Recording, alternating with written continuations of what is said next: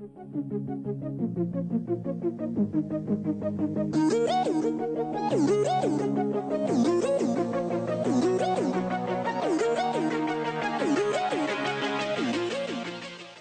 to the SciDef Cybersecurity Podcast. I'm your host, Raymond Evans, and this is my co-host, Michael Fairweather. We're here to provide you with the cybersecurity news that matters to help you in the cyber realm. We are proud members of the Pod Bros Podcast Network. Check them out at podbros.com.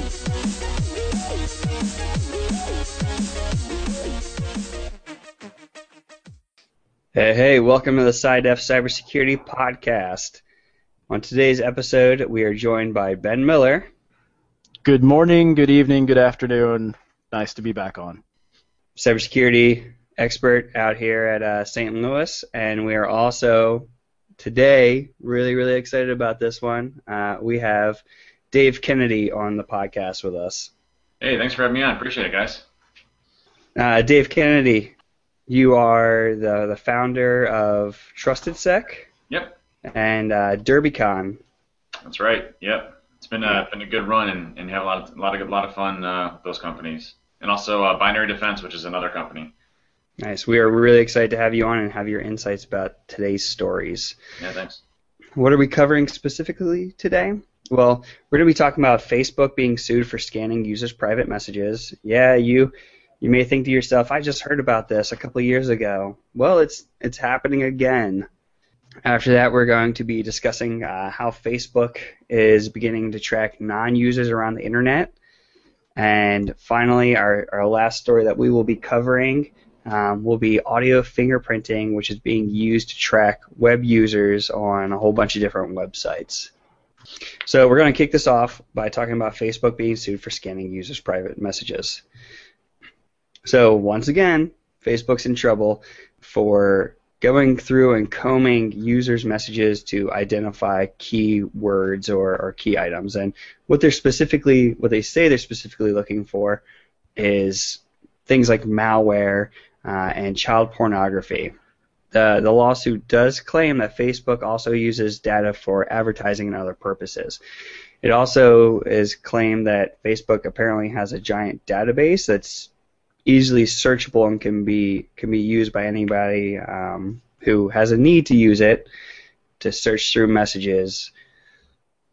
So what is your opinion on this, guys? What inherent privacy do you think users have?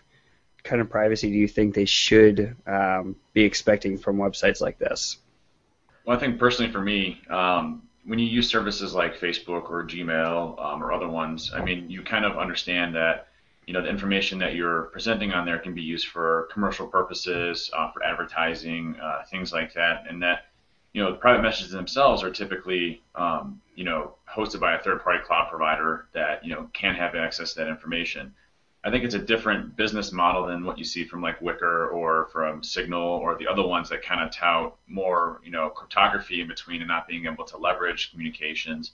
I guess it's a bad practice to have, right? You don't want people going through your private messages on Facebook, but at the same time, knowing that it is coming from Facebook, which, the large percentage of how they make their revenue is through, targeted advertising, as well as, selling that information to third-party consumers. I think a right to privacy on Facebook is kind of, not necessarily what the actual case is. And in terms of services and their licensing, I think say the same thing. It's okay, we have the right to be able to comb through some of this, and it's not supposed to be like bulk collection or individual collection where they're actually going after an individual person. They're doing it more, as a whole, being able to search through that and kind of, use targeted ads and things like that. But they also look for like child pornography. They look for a lot of other things inside of those private messages, which they say are very key to them being able to protect things that might be going on from an illegal activity perspective.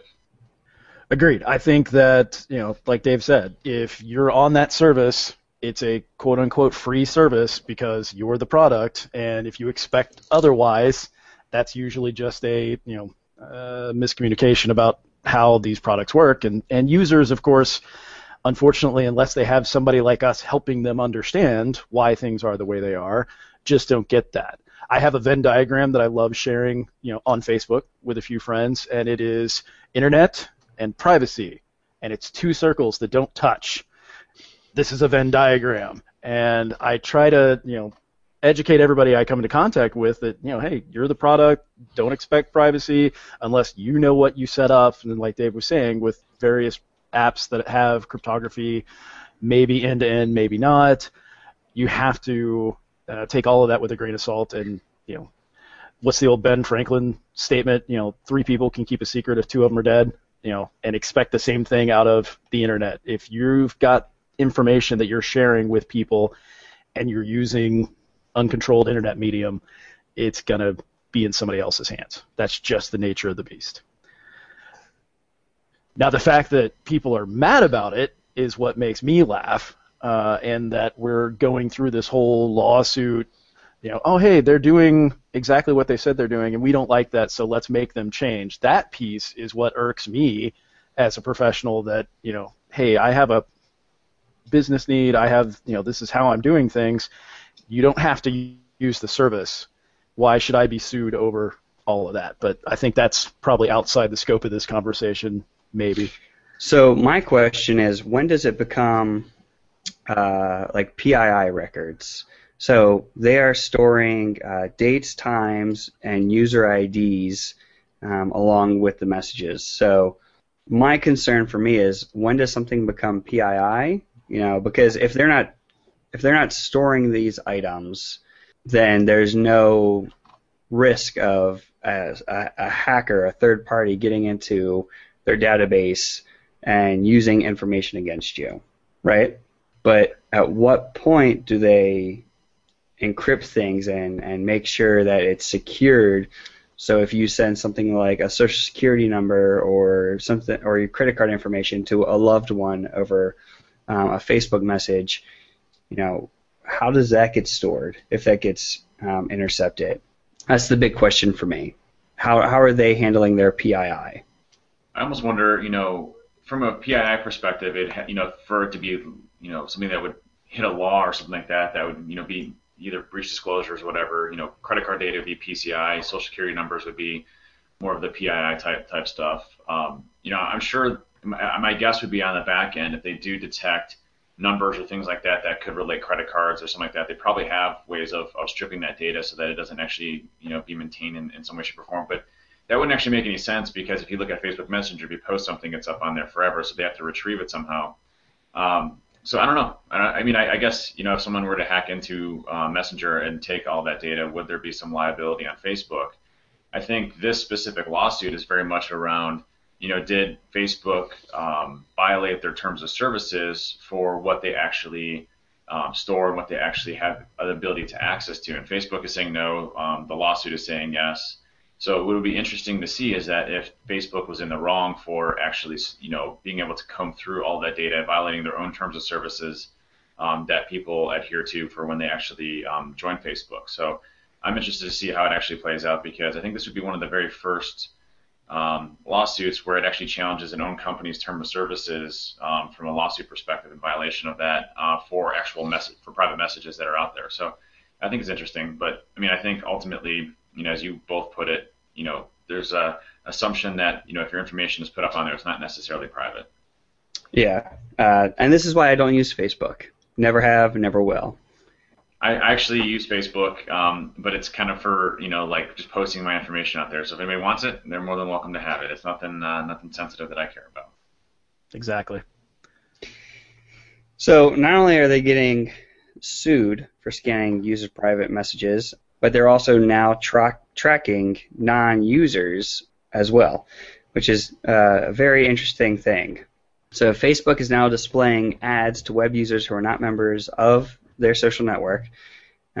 This was announced a little while ago, and it's being used to expand its online ad network.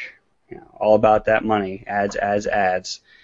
By the way, we still promote ad blockers on this podcast. That's You even shut down everybody that has an ad blocker and don't allow them to view your site? No, we love everybody. We believe that ad blockers are a good thing because of third-party ad systems that get exploited and have malware put on them. We wholeheartedly believe in ad blockers on this podcast. So Facebook is using cookies, like buttons, and other plugins embedded on third-party sites to track members and non-members. The company says it'll be able to better target non-Facebook users to deliver relevant ads to them. However, a lot of people are up in arms about this. They don't think it's a good thing, Facebook being able to track non-users. What do you guys think about this?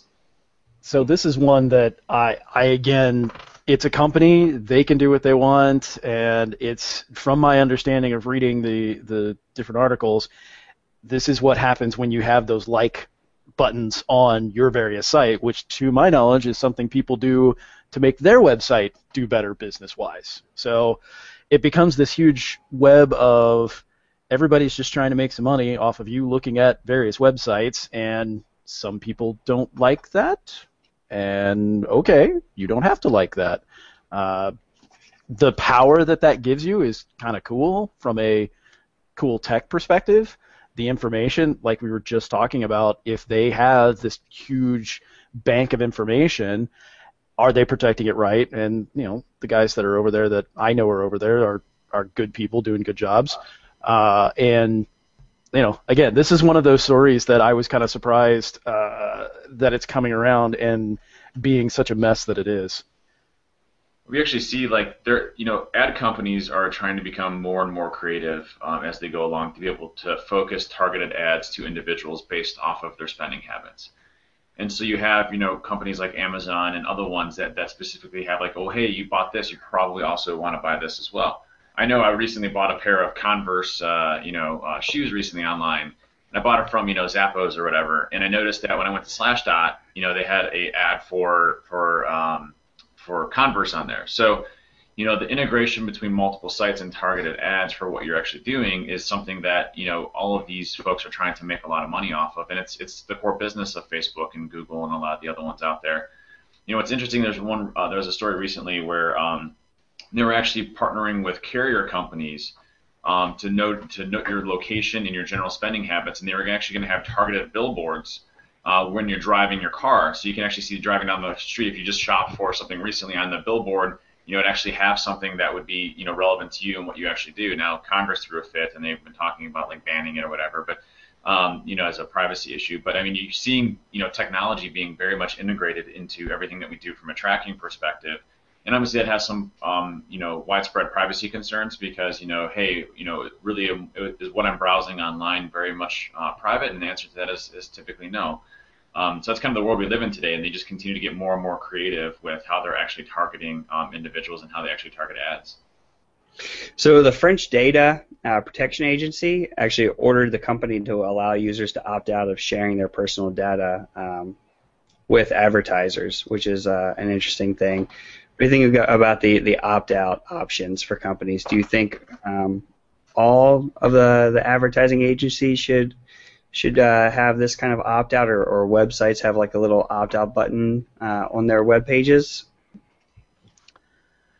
I mean, I think it'll be kind of like the what was maybe 10 or 15 years ago, they actually had a do not call list that the government maintained around. You put your number on there and you won't get called, and the spam dialers would just call you from different countries, and they would actually grab the numbers off of the do not call list, and then actually spam you even more. So, I think it's probably something similar to that, where maybe by law, whether it's in France or the United States, I don't think you have to abide by it if you're in different countries, obviously, because there would be no direct law or correlation between them. So I think you would see a lot of companies, spin up a lot of the technology in different locations or different geographies to be able to go and do it. So I don't necessarily know if that'll actually go and help out in the long term. I mean, ads want to, people that own the ad companies want to, do ads, and that's their main core business. So they'll definitely find ways around it. Yeah, it kind of becomes your own, opting out or putting yourself on the do not call list or all of that. That's just another way to get targeted. You're still giving out information about yourself and your habits and what you want. You're just doing it a different way than how the ad people were getting it from the first place. And it's one of those, I always tell people about growing up in a small town, because that's kind of what being on the internet is like now, where everybody knows everything about everybody except for the people that are spending a lot of money to hide really well. And if everybody's information is 100% out there, then we don't really have a privacy problem if everybody's equal in it. The trick is that inequality of privacy and secrecy, that's where you start to have problems. And so, I think Scott Adams, the Dilbert guy, years ago suggested something like that of if we just, everything's out there, then privacy just won't even be a concern for our kids or our grandkids or something like that. And I'm interested to see, because these kind of reports, these kind of lawsuits, this kind of technology, it makes me think of the Minority Report and all the other Philip K. Dick type future pseudo-dystopias. Is this going to bring about the downfall of the world? No, I don't think it's that big a deal. But people get mad about it really easily, too. And we try and do things like this law and spin our wheels. And is it ultimately useful? Probably not. Facebook, the destroyer of worlds. Trying to give you those sound bites, man. Well, interesting enough, I think there are other alternatives for, anonymity on the internet, right? You have, Tor, which is at least partially, anonymous for what you can actually go and browse. You have, anonymous, VPNs and proxies that you can leverage. There's also communication paths like Signal and those that you can leverage that from an open source perspective have been vetted and have been, looked at from a communication standpoint. So, if you really want to consider privacy as part of it, there are alternatives to leverage and use. And I think, that's kind of your choice to be able to leverage and go and do. You can use burner phones and, your own customized laptop that you do most of your browsing on. And then, for other stuff, you do other things. You can get as crazy as you want to with it, but there are alternatives out there. I use Signal all the time to communicate with folks, not because I'm hiding anything, just because I want to have a conversation that I know is private. So those are the types of things that people can leverage and use that don't necessarily impede by the ads or the monitoring that you typically see. So the problem with things like Tor is that they get such a bad rap in the media. Every time Tor is brought up in the media, it's about the deep web and darknet or whatever you want to call the seedy underbelly of the internet. And it gets a darknet, and it gets a huge backlash, and that scares a lot of normal everyday users from using it. SciDef was going to be doing some stuff with deep web research, and I actually went to Ben and I had a list of questions I was going to go to Ben with about utilizing Tor because I myself was unsure about the rules of being able to use that service myself. So, it does get that really, really bad name about it, and people who want that privacy are too scared to go out and to use those services because they think their ISPs are going to come down on them or they're going to start getting tracked and monitored by the government because of just using the service itself. I think that's just a perception issue, right? I think most people, are scared of that because they don't understand the technology or what it's intended to do. Tor has some very applicable, uses, and obviously it can be used for malicious purposes as well, as can the internet, as can anything else. IRC can be used for, horrible, horrible things, and let alone we leverage that all the time.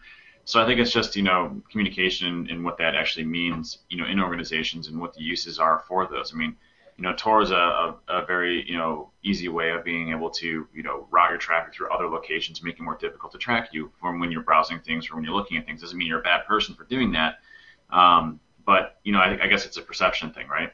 Because it is used by bad people. You hear Silk Road, and Silk Road leverages the darknet, and the darknet is for underground drug dealers and, terrorists and stuff like that. And that's, all you typically hear, not necessarily the other side of it where there is, valid uses for doing things like that.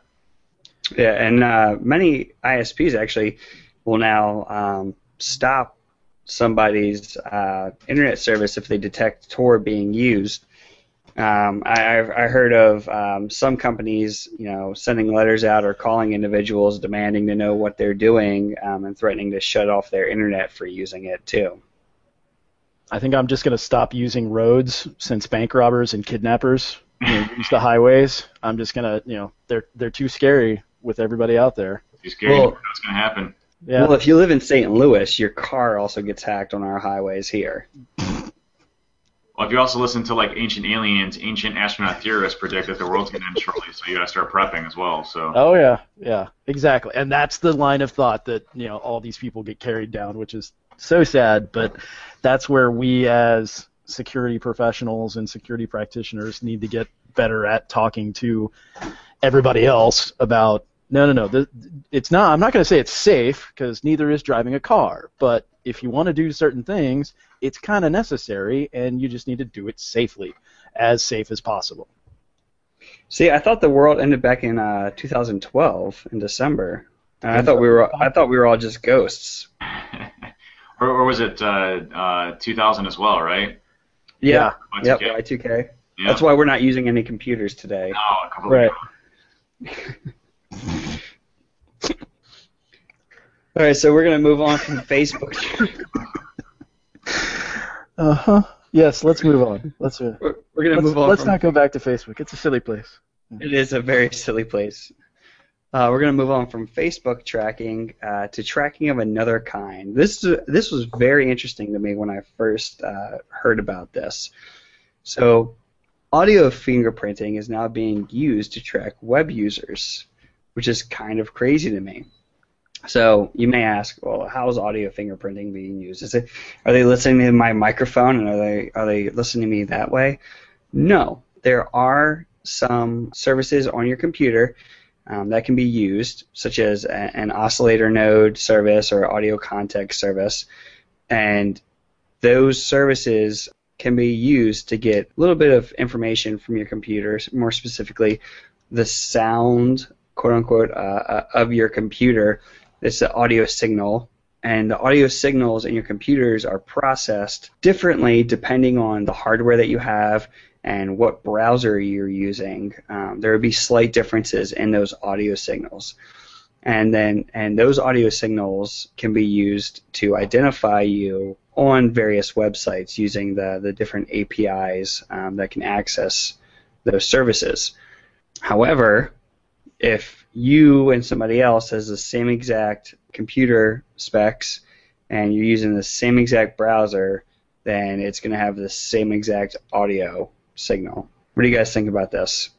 Well, I thought it was actually pretty cool and creative. I mean, horrible from a eavesdropping perspective, but from a ability to actually detect sound and then build a footprint off of that. I mean, technically, there would be variances even if you're using the same hardware equipment in every case, that you might be able to actually create a complete unique token off of somebody that is unique to their system. So I think it's actually a pretty creative way of being able to do that. Now I'm interested to see on what permissions you need, because there's two specific APIs I think that they reference, that they hook in order to get the sound off of that. And I'm curious to see if that's something that you can actually pull just through browsers, without actual acceptance of elevated permissions or whatever for that. But I mean, to me, it's creative using sound as a method to map somebody and track them. It's kind of scary and horrible at the same time, but a unique way of doing it. I don't think it's widely adopted yet, correct? No. There's only a handful of major websites that are using this right now. And so, adding to that, my first thought in reading this was, this is more, it's not a fingerprint, it's more like, you figure out who's got brown hair, who's got blonde hair by looking at a crowd. But going into it more, if you read up on I followed this through the list of websites that we went through. There's actually a live demonstration website put together by Princeton's CITP Web Transparency and Accountability Project that you could go to and basically click a button and say, fingerprint me, and it shows you this cool visualization of, this is what we say you are, and this is how we get it. And I'm not seeing any high-level requirements, permissions-wise, and it's pretty slick. So, is this enough to, again, unique fingerprint that's only identifiable to you? I don't know that I think it's that far yet, but then again, maybe it will be. And this all goes back to then all the various privacy problems we've hashed over today. And again, the nature of accessing services, you're going to give away certain information. Just like when I walk into my dry cleaners, they know I have brown hair and wear glasses because they can see it. So I just did the audio context fingerprint test as you were talking about that, and permission-wise, I didn't have any kind of, so usually whenever something is requesting some kind of audio or video service from you, you get that browser box that pops up and says, hey, Wow. I did not get that Nope, me neither. whatsoever. So any website that wants to fingerprint their users could easily hide this in a log on button, and you would never know it's there. That's pretty jacked up. It's cool. It's really cool. It's a creative idea, but it's jacked up. This is one of those things with my my non-security friends at work. I'll be telling them about stuff like this, and I'll be all excited. I'm like, "Isn't this awesome?" And they're like, "Your definition of funny, awesome, and cool don't always match the rest of ours. That's what we call scary, hazardous, creepy." Yeah. So we're all looking at this going, man, that's awesome. And I can see why some people might be going, that's really scary that my computer has a fingerprint. Yeah. So on one hand, I can see this being really good. So like your bank, for example, could use this to verify that you're coming from a trusted device with a known fingerprint, right? So that could be like really, really awesome security measure. It could be another factor of authentication. However, it could be really, really bad because it could be used by individuals trying to, track you on websites and trying to identify all the different devices that you use. I'm curious to see, like what are the variation types? Like, what happens if when I browse in, it baselines my computer based off of sound, and my fans aren't going crazy because I don't have a lot of applications open. But next time that I'm, on the site, I have all the fans going crazy, or maybe, fans are at 0.5% or something like that. I mean, how do they equate for sound variations and things like that? To actually do it. So I wonder actually how accurate, these are for actually footprinting devices. I'm curious to see that. But I mean, I agree with you. Yeah, that's some more research is going to have to go into this. We will definitely be putting something up on the SciDef website once more research has gone into identifying differences in hardware variations within your system here. Do you guys have any other thoughts on this before we wrap this story up here? Well, the publication that they put out, they've got a PDF on randomwalker.info that's the actual study, and it gets pretty technical pretty fast on what they're going through and how they're measuring things. So I'm willing to say these guys have probably done a lot of homework, and this is pretty slick, but then it doesn't go on to say, and this is how we'll use it to, track everybody. They just kind of talk about those main graphics that are on the various websites that we've already mentioned. So, yeah. Meh. That's your final thoughts. My final thoughts is meh. Yes. It's funny. Yeah, nothing to add on this one. I mean, just that people get more creative on how to track people, and that's. Think about it this way too, and not just from a ad perspective, but government agencies or things like that can actively track individuals based off those sound profiles and any site that they hit. That's kind of cool. I mean, in a bad way, but cool. Right on. We were thinking about starting a new section of our podcast for all of our pen testers that come on, Dave. Yeah. Pen Tester Story Corner. Sweet. So if you have a story you would like to tell our users about an interesting, crazy, or scary pen testing experience, that would be awesome to add to our podcast. Sure. So obviously the scary ones are ones where you break in and you realize you're not the first person there. I've had a couple of those. But one of my favorite stories is when I got into a company that had been celebrating, a certain amount of years in business in America and that type of stuff, and they're really proud about it. And I went to their website and they had like little banners everywhere and stuff like that. And looked at their website. I went to their news and events, and I saw that there's a specific person that was kind of the main PR person for their website. And so I went on LinkedIn, grabbed her profile, figured out their email schema, and the way that you can do that is really easy. If you use something like the Harvester or like ReconNG, you can see like email addresses that are leaked through a various amount of different services, but what you try to get is the format of their email. So is it first initial dot last name, or first name dot last name at company name? So once you figure that out, you can actually send email out to the individual company. I sent an email to this PR person and said, hey, interested in doing a story on you folks about your X amount of years of business, and I'm curious about the company. Would you be interested? And she sent me an email back saying, yeah, we'd definitely be interested. Here's all my contact information. And that email gave me enough around the header to say, okay, here's how the email's formatted, as a company, like the fonts, the disclosure, agreements and everything. And then I sent out a fish to about 4 people in the company from the PR person, basically saying, hey, based on our company being in business for X amount of years, we're giving away, free, 50 free iPhones or whatever, for, a thank you to our employees or whatever. And, I sent it to only 4 people.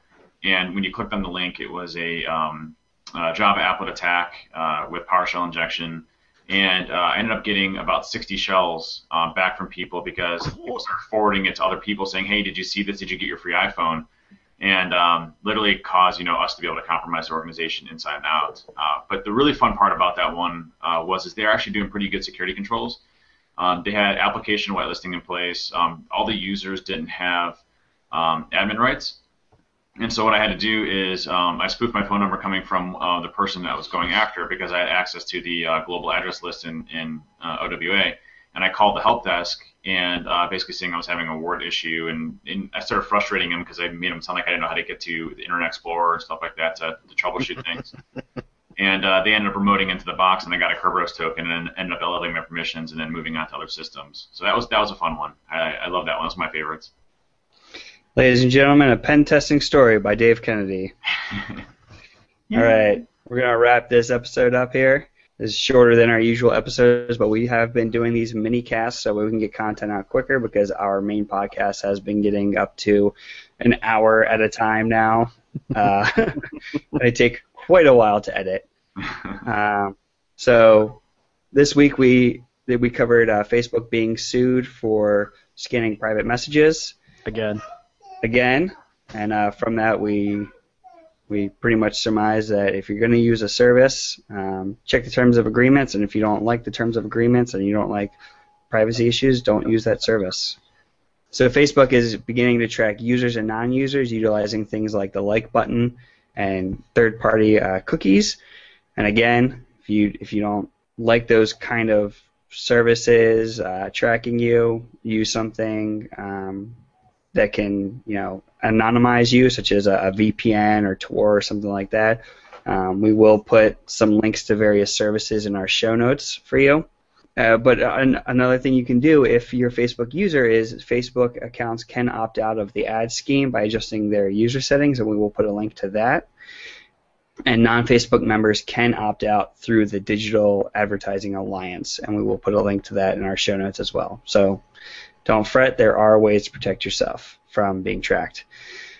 And finally, we discussed audio fingerprinting being used via 2 different APIs, the audio context and oscillator node APIs. And from that, we determined that was really cool and really scary. We don't have anything to help you as of right now, other than saying that's really cool and really scary. Sorry, folks.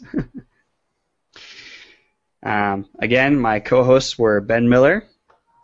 Thank you all, and make sure you teach someone how to create a long passphrase. And Dave Kennedy. Thanks for having me on, guys. Appreciate it. Stay safe, keep your network safe, and have a week. Cybersecurity training has traditionally been really expensive and therefore too hard to come by for many people. The result of super high-priced training is a skill gap that has left the industry with over 1 million unfilled jobs, which is crazy. But CyberArray is working to change that. The cybersecurity training revolution has begun. Get free training courses and find jobs in the field at cyberarray.it. Employers looking for cybersecurity talent can also post jobs there. So again, free cybersecurity training and jobs at CyberArray.